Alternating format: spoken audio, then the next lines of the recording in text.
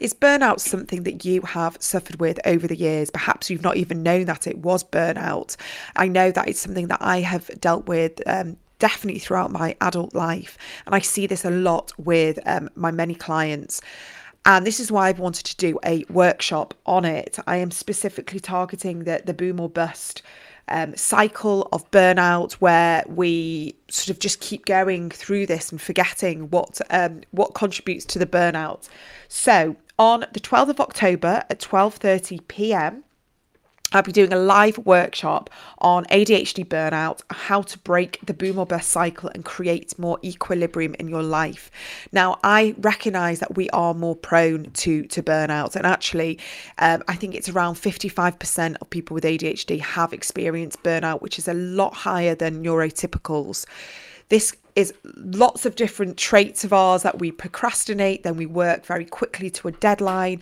We have a lot going on in our head, so we constantly wanting to create more.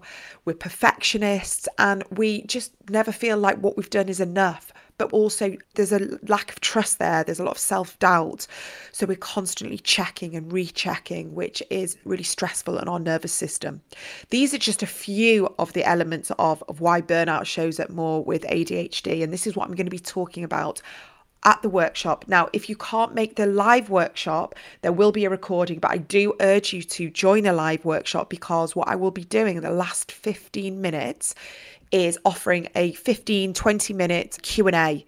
And I don't normally do this, I don't normally open it up, but I want to be able to offer some of my teachings, my guidance, personalized questions to help you with regards to this subject on burnout, but also anything else on ADHD. So if you fancy asking me some questions, whether it is burnout and exhaustion, and being able to sort of manage your energy levels better, being able to break this cycle so you do have more sort of harmony and equilibrium, where it just feels a little bit more even, then I definitely would say come and join the workshop. It's £33. And you're going to be getting a lot of content there. So if you are interested, it is on the 12th of October, 12:30 p.m. I really hope to see you there. All the links are in the show notes, but also on my social media handle as well. Or just head to my website, which is coachingbykate.me.uk. Go onto the workshops area and you'll see all the information there. Really hope to see you then. Welcome to the ADHD Women's Wellbeing Podcast. I'm Kate Moore-Youssef, your host, and if you've arrived here, there must be a reason. I'm guessing you're curious to learn more about improving your wellbeing alongside ADHD, or maybe looking for some advice or guidance to feel healthier and calmer. So why start this podcast? I'm a wellbeing and lifestyle coach, EFT practitioner, mum to 4 kids, and I discovered my own ADHD alongside one of my daughters at the age of 40. And now, after supporting many other women just like me, and probably you, I feel there's a need for more emphasis on well-being and lifestyle help for women with ADHD. And through the podcast, I want to offer you new insights and perspectives to enable you to live your most fulfilled, calm and balanced life. So wherever you are on your ADHD journey, my aim is to support you in finding the awareness and the most aligned tools to enhance your well-being so you can make the most intentional mindset and lifestyle choices moving forwards. Ready to get started? Here's the episode. Hi everyone, welcome back to the ADHD Women's Wellbeing Podcast. And today I have someone with me whose book has been sat on my desk since pretty much the day I was diagnosed. And I'm just delighted to have psychotherapist Sari Solden here with me. Before we get started with our conversation, I just want to give you a little bit of an intro if you're not familiar with Sari and her work. So she's been a pioneer in the field of counselling women and men with the strengths and struggles of ADHD for over 30 years. And she is the author of 3 popular and very groundbreaking books on the subject. And these include Women with Attention Deficit Disorder, Journeys Through Adulthood, as well as The Radical Guide for Women with ADHD, which she co-authored with Michelle Frank. And I have that book on my desk. That's what I was talking about. And she's a well-known and national, international keynote speaker and is a frequent contributor to articles, podcasts, and other media on the subject. And her specialisation includes the emotional consequences of women's executive function challenges, inattention ADHD and the healing process for adults who grow up with undiagnosed ADHD. And I think that's huge. And that's something that I would love to focus on this chat today. So, Sarah, welcome to the podcast. Delighted to have you. Oh, thank you so much. So nice to be here, and thank you for asking me. I have very fond feelings for the UK, so it's lovely to be with you. Oh, wow. This podcast actually is global and it's like Yeah. half UK and half the rest of the world, lots of American listeners. But the one thing that we have, I see a lot of clients and I genuinely always say to them, have you got this book, which is the Radical Guide for Women with ADHD? And I always say, just get it because the reflections and the opportunity to do a lot of the journaling and really sort of dig a little bit deeper, I think is so helpful. It helped me. And what I loved about it was that it was so relatable. Genuinely, like everything was like, how does she know? How does she know? So you've been doing this for 30 years. Can you tell me maybe more? I don't Yeah, know, maybe but 35 now, I'm thinking, which is, why I was there right at the beginning. Yeah. when were you diagnosed with ADHD? Well, I mean, I sort of understood this in around early 90s is when we understood that adults could have ADHD, continue to have ADHD, and then even moreover, that you never had to have hyperactivity to have these struggles with executive function. So that was all in the early 90s is when I became diagnosed. Through my work and working in the field, I started to read a lot and understood and went out and got diagnosed and went on medication. But so that was in the very early 90s. So you must have been there must have been few and far between women who were getting diagnosed, later on in life, who were understanding how ADHD shows up. Because, if I think about it, it just feels like only relatively recently that women are recognizing ADHD in themselves. So how did that feel, back then in the 90s to be a woman with ADHD? Well, I sort of was a pioneer, and it's funny to me that you're talking about this book, which was published in 2019, but really my career in the pioneering work and it was at the beginning of the field. Uh, and the first book, Women with ADHD, was published in 1995. So there's a longer scope. And the women then said the same thing. How did you know this? Did you follow me around? How did you know what my life is like? Because now, even though you think a lot of women aren't still getting diagnosed, nobody was getting diagnosed. So it was a complete revelation. And the reason why my book took off and why this field grew was because, believe it or not, it was the beginning of the internet. So it was the beginning of women started for the first time talking to each other. And it was the beginning of conferences for adults. Before that, it was just children and academics talking to parents. And so women sort of pushed their way into this field and adults. And there was actually, pushback for that. What do you mean women are going to define their own experiences? So we've come a long way. I was in a unique position because I was at an agency for counseling where we focused on psychotherapy and we focused on the self and how people felt about themselves. And there was a little special project within that agency for adults with learning disabilities. And then there was another little project about minority mental health. And I was a bridge between all those things. So I didn't come from academia in terms of researching or a medical field. I was always interested in the effect of the self on these kind of chronic difficulties. So the way this came about is even though we started to understand that adults had ADHD, women still, even though those early books talked about that, didn't really find themselves even in those books because they experience it so much differently. So I was having men and women clients with the same organizational problems. But what I started noticing was that women had such shame about their organizational problems and these internalized expectations about what it means to have, these kind of difficulties when you're the one in charge of all the children and coordinating logistics, all the things that have to do with executive function. And so that's where that collision between executive function and one's self-image came in, causing the shame and these reactions. So men, they had the same problems, but they had people helping them, or they didn't identify so much with that. It didn't affect their core sense of self. So that's when I started studying and writing about it. And then I wrote this book really early on in 1994. I was writing it, published in 95. And it just sort of exploded those myths, and women started becoming much more prominent in their own lives and talking to each other and pushing doctors and pushing therapists to start to understand them more. Yeah, yeah. I mean, what you mentioned about the self and the expansion of self and this, the shame, I feel is most of the women I speak to, they can deal with the other aspects of ADHD. And then it's the layers and the layers of the compounding that they struggle so much with. Right. And I think that's why my books have hit so much. And why in this radical guide, we talk about the process of needing to untangle your chronic brain difficulties and those executive functions from your core sense of self. Because when you're not diagnosed over all these years, they sort of conflated and your difficulties become who you are.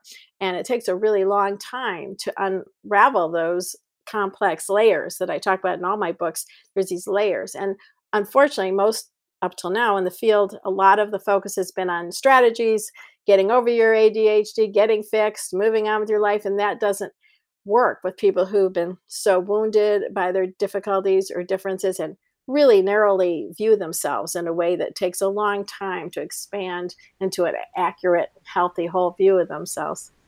Yeah, exactly. It's the unraveling, isn't it? If of just having the awareness that they're not wrong, they're not bad, they're not, people that have got lots of flaws, they have are just discovering something different and new about themselves that they didn't understand.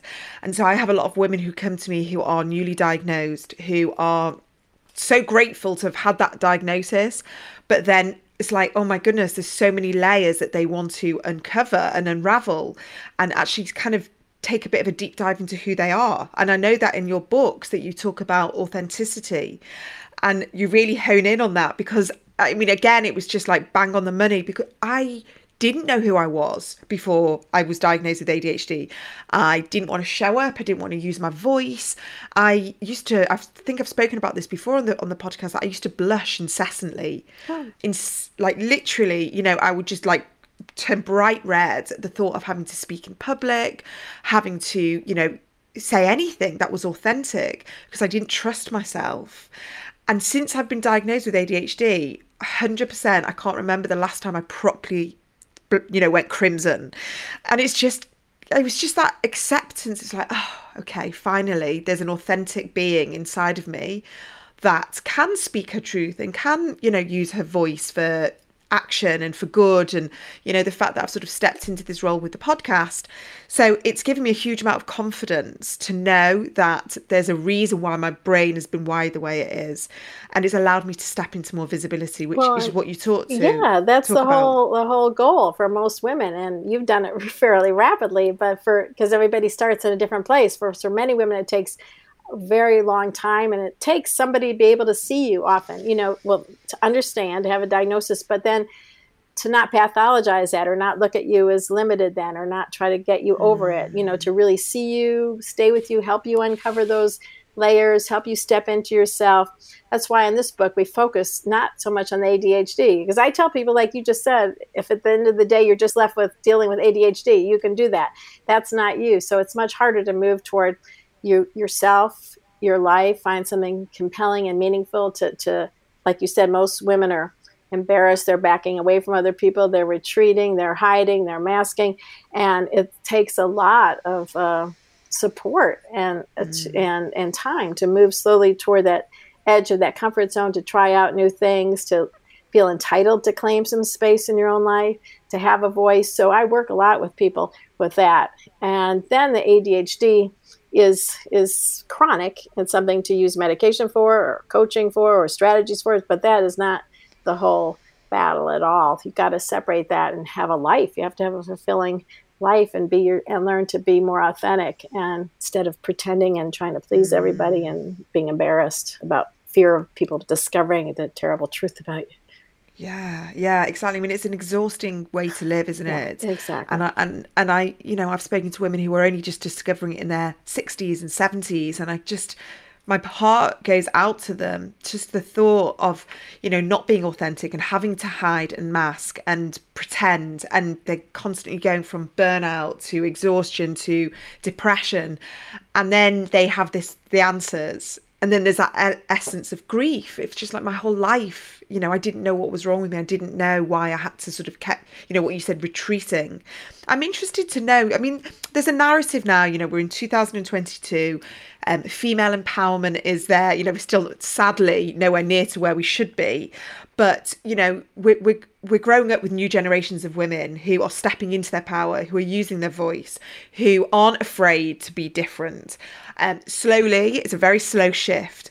But I'm just interested to know, when you came out, in the mid-90s with a book about this and talking about women with ADHD and exactly what you're saying now, what was the reaction? What were people saying? Were there naysayers? The men, the academics, the status quo, there was a huge pushback.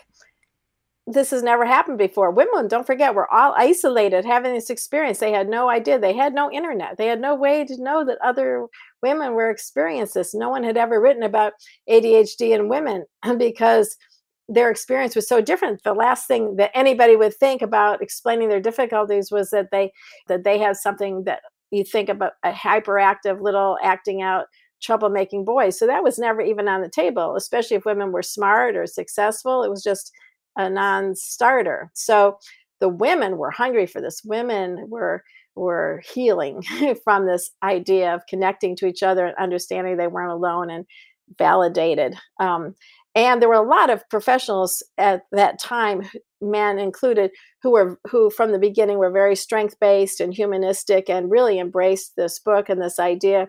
There was always this other group of people who resisted that, and just like in any system, but slowly over time, women made themselves known.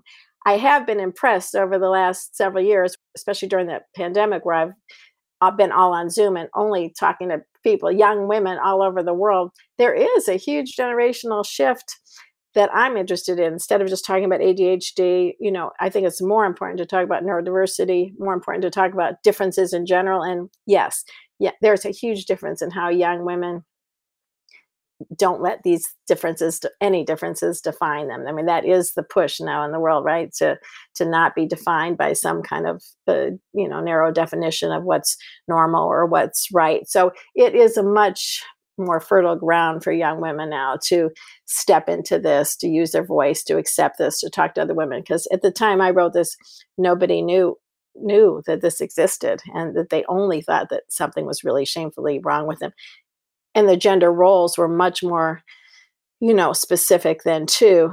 And so they were very constricted by what they thought what they saw in the media, what they heard on the TV, what they heard from their families about what a woman should do or be able to do, just should know all the niceties of life. In my first book, and I don't know if you've read it because you're going to love that book, but it's all about those gender role differences and how women, even now, even the young women, even though I just said that, women in therapy still, when push comes to shove, feel ashamed of not being able to do these things easily. Theoretically, they've got it now more, but, all the executive function things of running a household, or even being responsible for helping other people, or, keeping everything going, all the niceties of life.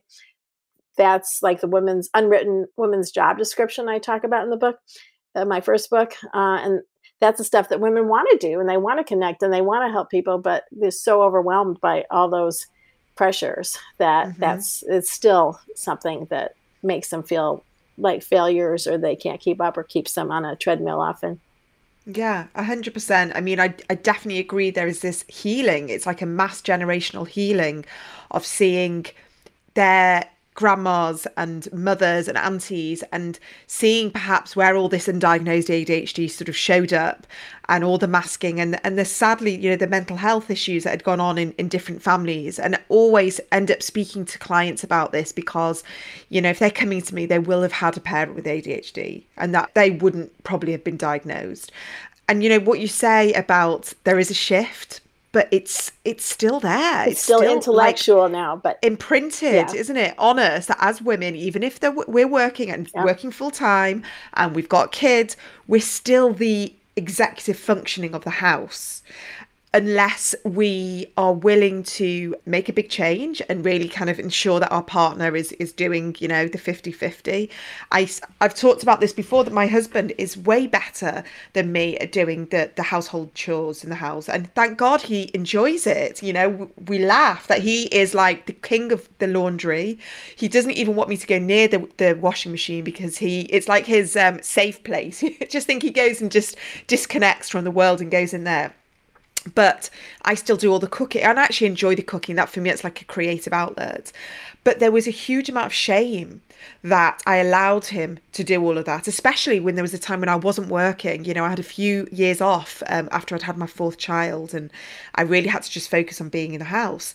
And I still couldn't master it all, even though I wasn't working. I mean, 4 kids, I needed help.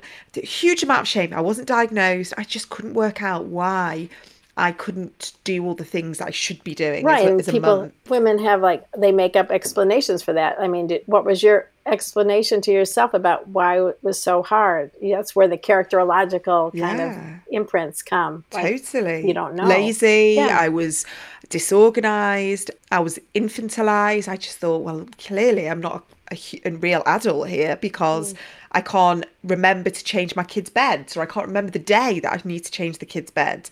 Little things like that. But all I know is that the fulfillment came in so many different ways. And once I recognized that my fulfillment came in different ways, I dropped that story. The story, I just don't care anymore because I know where I'm fulfilled, and I know that I'm really good at lots of things. But this has taken time. This has taken a diagnosis. It's taken a huge amount of inner work, and now obviously I'm coaching other women. But I don't think I'm quite there yet, because I can still sometimes that voice comes back, to bite me. No, and I think it's important to manage your expectations. It's a lifelong journey. I know all the biggest experts in ADHD women. I mean, and I work a lot with mental health professionals with ADHD now. It's one of my favorite things. Now I've had groups with, support groups for women who are actually mental health professionals who we talk about these deep issues, of the shame and the masking and the hiding still. So it's a lifelong process of learning to be yourself around neurotypicals, becoming comfortable in the world and not holding yourself back. But it's an ongoing process. There are always going to be times all the way throughout your life where you're going to be threatened internally by, or wounded in a group of people. Oh, I don't fit in, or, or I should hide that, or why can't I do that?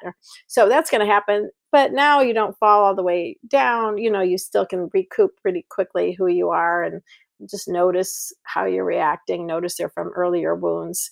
But you're going to run into these kind of feelings, even no matter how well if you haven't been diagnosed until adulthood and you had no explanation for these difficulties.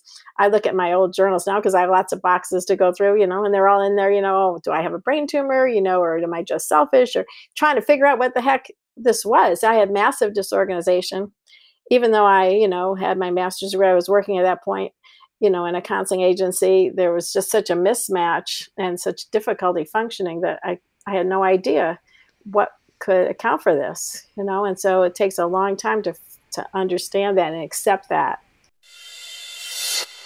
So living in a busy household where I'm constantly switching tasks, which we all know isn't that easy for the ADHD brain, I've recently been using a new tool to help me focus and concentrate while getting my work done. I came across Brain FM after someone else with ADHD recommended it to me, and wow, I'm so glad I discovered it. I'm hooked and I'm using it pretty much every day now.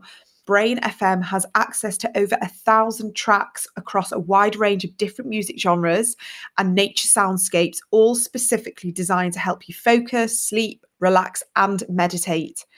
I've recently used the different soundscapes to relax on a plane, train, and cab, as well as choosing an hour-long relaxed track while having some very much needed reflexology. I've also used it to help me meditate and focus on my breath.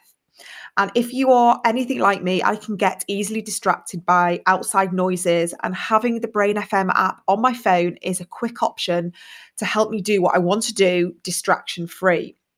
But here's the best bit if you're interested in the neuroscience like me. Brain FM has based all their chosen tracks on neuroscience and psychology. So you can discover the perfect music for your brain by personalizing science-based features like neural effect and music complexity, meaning we can change our own neural pathways using Brain FM's chosen tracks. And the focus music is made to help you work better by blending into the background so you can focus distraction free. And trust me, it works. I've been so productive using Brain FM. And this is all the while stimulating the brain with gentle rhythmic pulses in the music that support sustained attention. Now, if this is something that you feel that you need in your life, and trust me, I would not be promoting it if I didn't think it was worthwhile, I've got a discount code for you.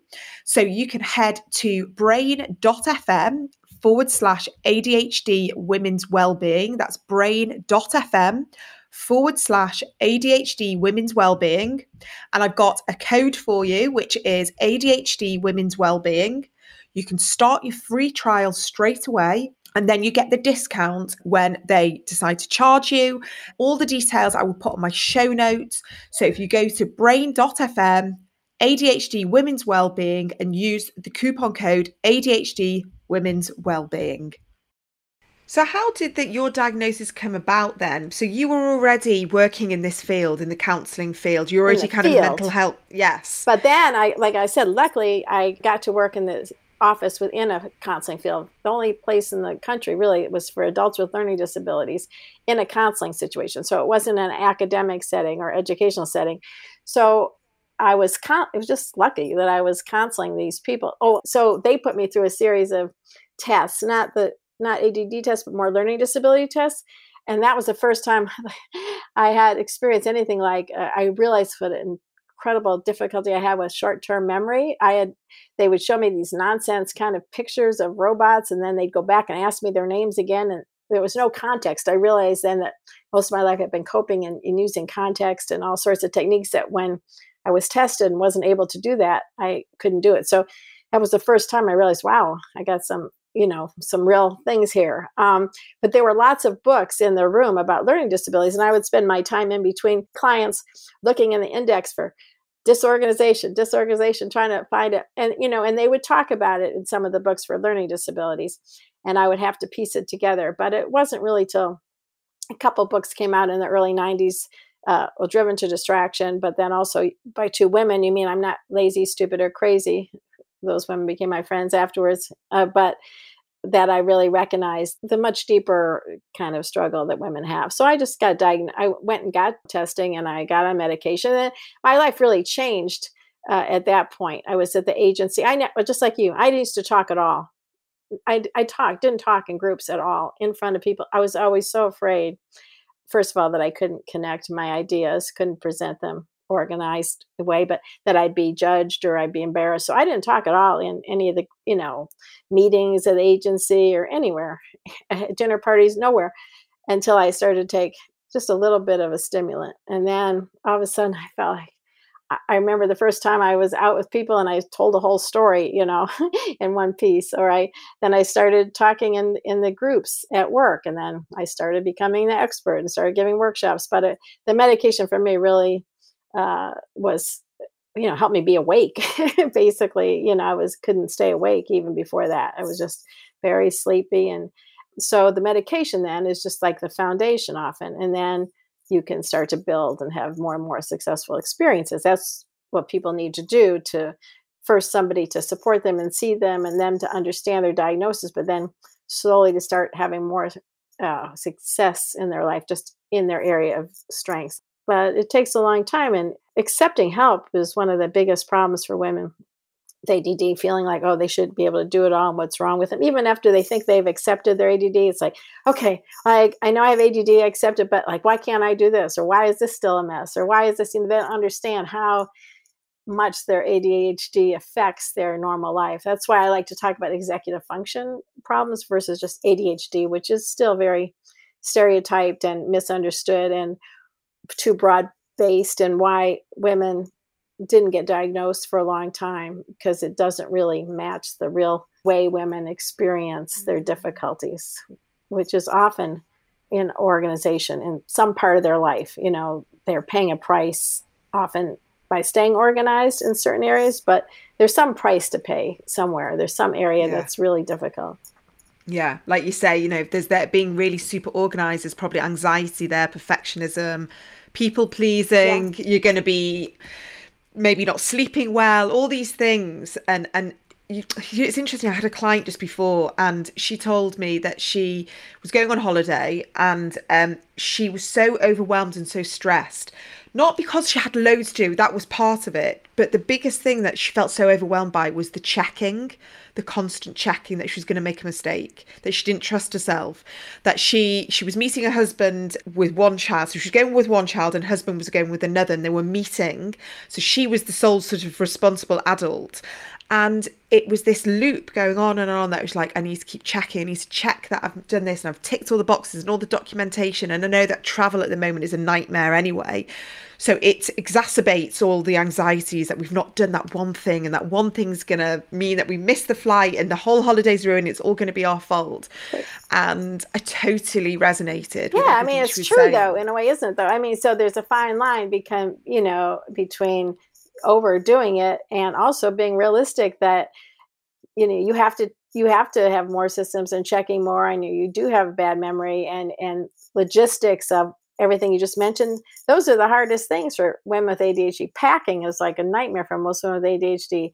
It's so much your working memory and thinking ahead and and then putting it all together. It's usually a really all night thing for many of my clients but then logistics. So it's easy to think, oh, I'm not mature, but really to be able to do these logistics, it is something that takes a lot more energy and a lot more checking, a lot more systems. So, it's what's primary, what's part of this ADD and what's a reaction to it is always hard to separate out because it is actually more difficult. And why I talk about radical acceptance, that concept of radical acceptance is, and what I'm interested in is just everybody who has chronic conditions and we all have adversity. We all have difficult things that happen to us. So radical acceptance, would say that we all have pain, just like ADHD is painful and difficult, but we don't want to add to the pains, suffering. That's the difference. So, everybody's got pain.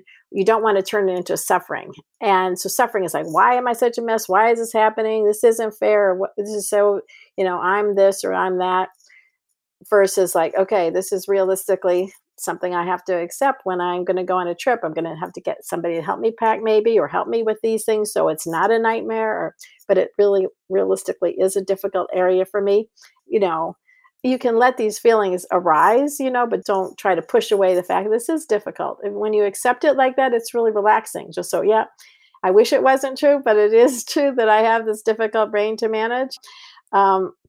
So this idea of radical acceptance, really, I had a breakthrough, maybe even like, I don't know, maybe it was 10 years ago, actually, where instead of the clutter and all the junk around me, started just constantly like entangled me and made me hard to separate out from that. I just saw it as walking alongside of all that at some point, separating from it and not letting it engulf me. And I think if you can think of it as not fighting against it so much and just walking alongside of it and accepting it, and it doesn't have to cloud your vision so much. It's so accepting a little bit more chaos in your life or difficulty is sort of a weird thing to say, but it's true. So instead of this idea of most women will come in and say they want to get fixed in some way or another, they want to get fixed. They want to get over this.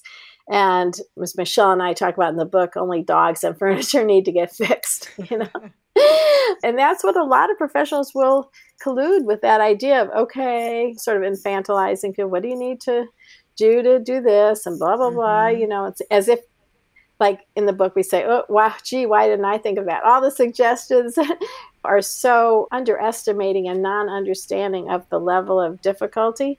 So you don't want to, as a professional, underestimate the difficulty or underestimate the strength.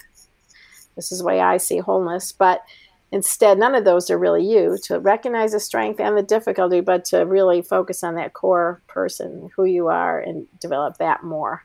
And everybody with ADHD is so different, and it's really about who you are as a person that's going to make the difference. Some people are funny, resilient, determined, sensitive, interesting, or all introspective or outgoing, whatever it is, you have special qualities, and that's what you got to enlarge. These other things are part of it.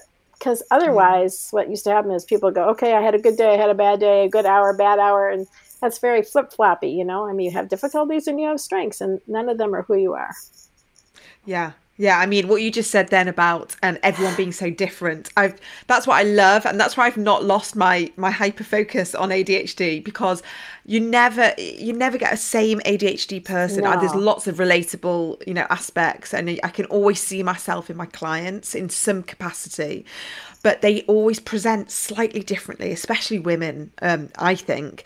And it's just so fascinating to see how it presents so slightly and so sort of in different nuances, that that's why, there is a stigma there. And then it's sometimes I can see why it can be so hard to diagnose. Would you say, I mean, you mentioned in the book, The Radical Guide for Women with ADHD, you talk about she messages.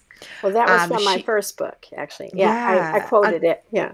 yeah, and it makes me sad. It Yeah. really makes me sad because, again, we're in this day and age where collaborating and connecting and communicating is definitely part of my, ethos and my values. But there is still this, like, for women, comparing and feeling less than and not feeling good enough and always seeing the person, the friend, the neighbor, the colleague they should be more like. Is that a very female trait, do you think, compared to men? Yeah. But I think this toxic comparison is a really, devastating kind of experience for women. And I can only imagine now for young women who I wrote that way before the social media world, but now I can only imagine that social media and everybody posting all their photos and all their perfect lives and all that stuff, all that, there's more and more right in your face ways to toxically compare yourself to what's normal or what, all the great lives everybody else are leading and everything else everybody's doing. So the she message is, just to explain to the listeners, is from my book from 95. I talked about you messages and she messages because a lot of people say, well, my family didn't say these mean things to me, like you messages. Like not everybody got, oh, you're this, you're this. A lot of women say, I don't know why I feel so much shame because my parents didn't say those things to me. But there's what you do hear a lot. If you're any kind of invisible minority, you'll hear this about if you're in the closet, and a lot of women with ADHD were and probably still are hiding or in the closet pretending to be quote unquote normal. So you'll hear other people say, oh, how does she like be a lawyer? Look at her. She can't even blah, blah, blah. Or look at all the papers on her desk. You'll hear other people because they don't know you have these problems. So, oh, and she's always late, or she doesn't even like make breakfast for her kids, or how does she do that? Or well, her husband does all the laundry. Can you believe that? You'll hear just subtle little digs, and then that, oh, if they knew, then what's your choice? To stand up for that person or say, I have the same difficulties, or to be comfortable and stay in the closet. So that's a lot of minorities who can pass, used to, and probably still do, pass more. And so, but that's where the terrible choice is. Am I going to be myself and be, maybe subject to other people talking about me? Or, am I going to let people know who I am? And hopefully that's diminishing. But I think you can tell me, but I think social media probably just makes that a very fertile ground for toxic comparison of yourself. Absolutely. And, I think the fact that RSD is so prevalent, and so this fear of judgment and criticism anyway it feels very strong. And, what you were saying then about, she doesn't make her own, the kids' lunch, or she doesn't tidy her own house, or she never gets kids to school on time. I'm like physically recoiling because I live this in like two kind of personas of, yes, I've got ADHD, I've got a podcast, I talk about it on social media, I'm out of the closet, but there's still an element of me where it's like, I don't want to shout too loud about it because what will people say? I don't want to be sort of like in your face too much because women are probably like talking about me behind my back. Right. Like you could do your podcast and your listeners have ADHD and everybody likes what Yeah. you're saying. I have, like I said, I've been doing a lot of groups with mental health professionals and coaches with ADHD. And the young women, the women who are still raising children, they talk about this, like the terrible things, like the pickup lines at school, like going to the school functions, or talking to all those other mothers who are just on the way to the gym, or they're doing this and they're doing that, and they're taking care of their kids. And so when they have to be around all those other mothers, a lot of these wounds come up, and fears and hiding, even though they might be very successful in their own world. When they're with people who they feel like that's the area of weakness, so they have to hide, then a lot of feelings emerge. Yeah. Yeah, it is. And I think it's ongoing, and we're navigating this. And I hope that as more of us are understanding ourselves and recognizing, our ADHD, that this taboo and the stigma is going to go away. I mean, even for me, 2 years ago when I was diagnosed, I it feels like there's a conversation there where before I was just like, shut the conversation down. I didn't want to talk about it. I only disclosed to certain friends who I knew had like more compassionate, understanding, less judgmental way. I kind of navigated it through that way. I had like my radar system of who to tell and who would just not understand at all. And that's good. Still have that. You shouldn't go around telling everybody. I mean, I'm not a proponent of going around telling everybody, because nobody understands what ADHD is that much, and they're going to see you through that lens. You have to be careful about who you tell and why. What do you want them to know? I'm more of a fan of, and all my books talk about sort of describing your difficulties,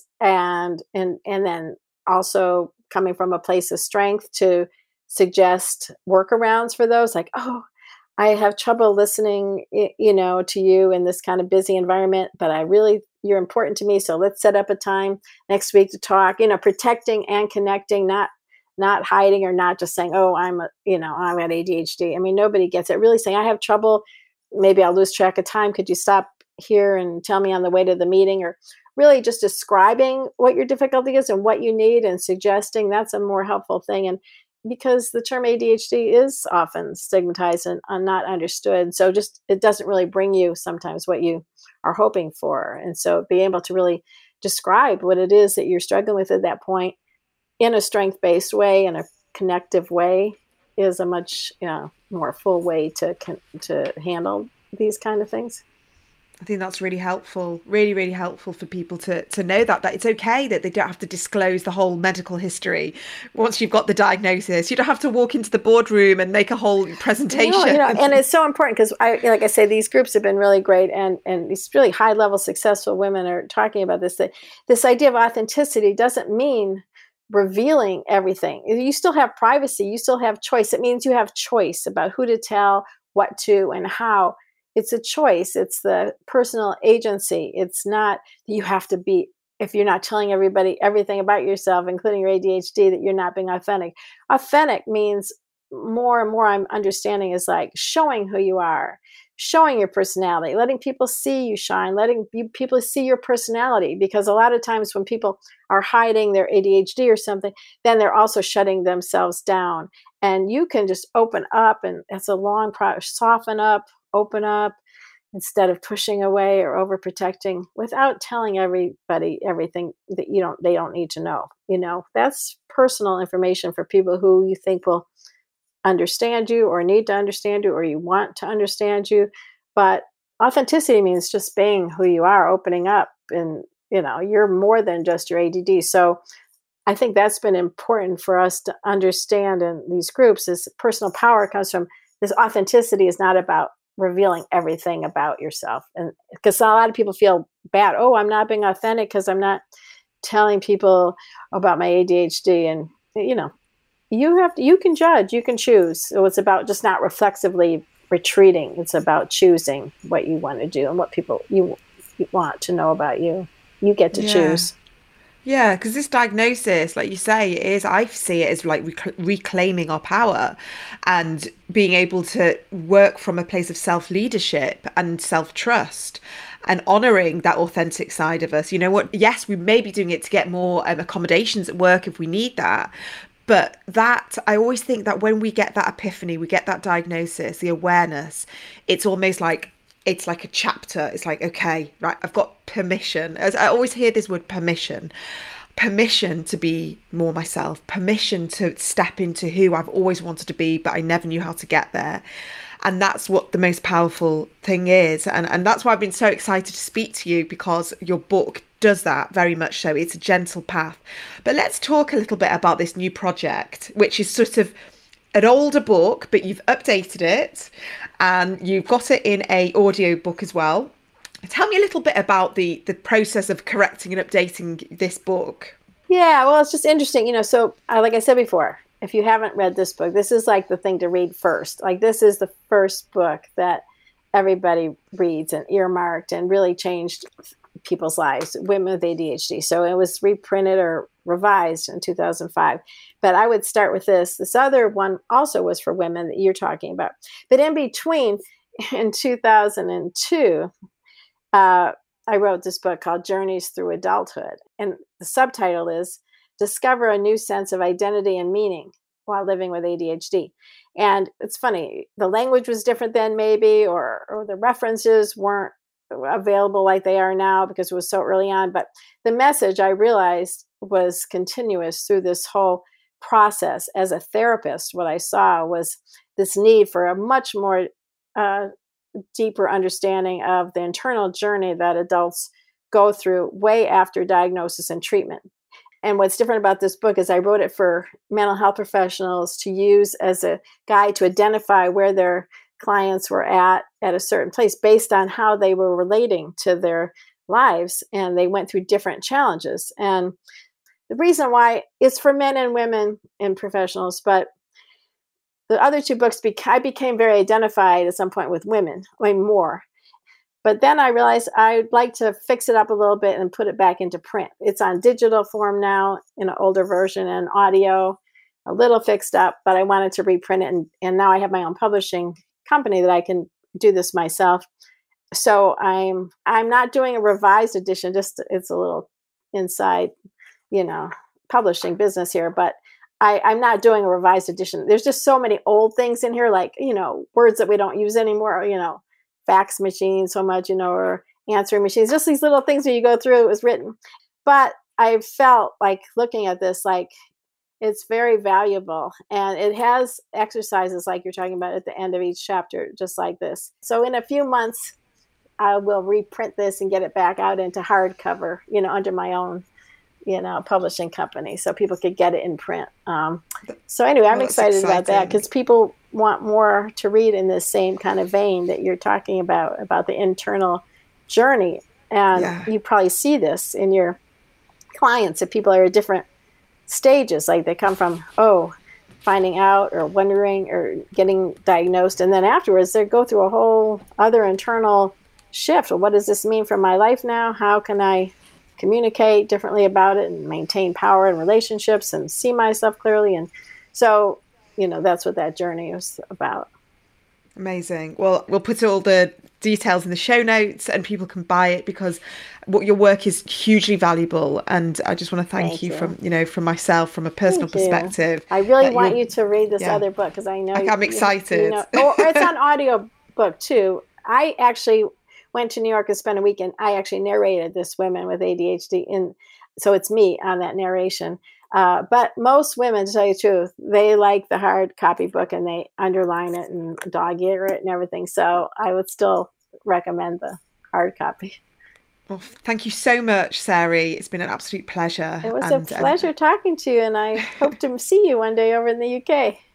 Yes, absolutely. Thank you for all your work. And I love your view of women with ADHD is very deep and very meaningful and right on. I'm sure you're being very helpful for a whole new generation of women.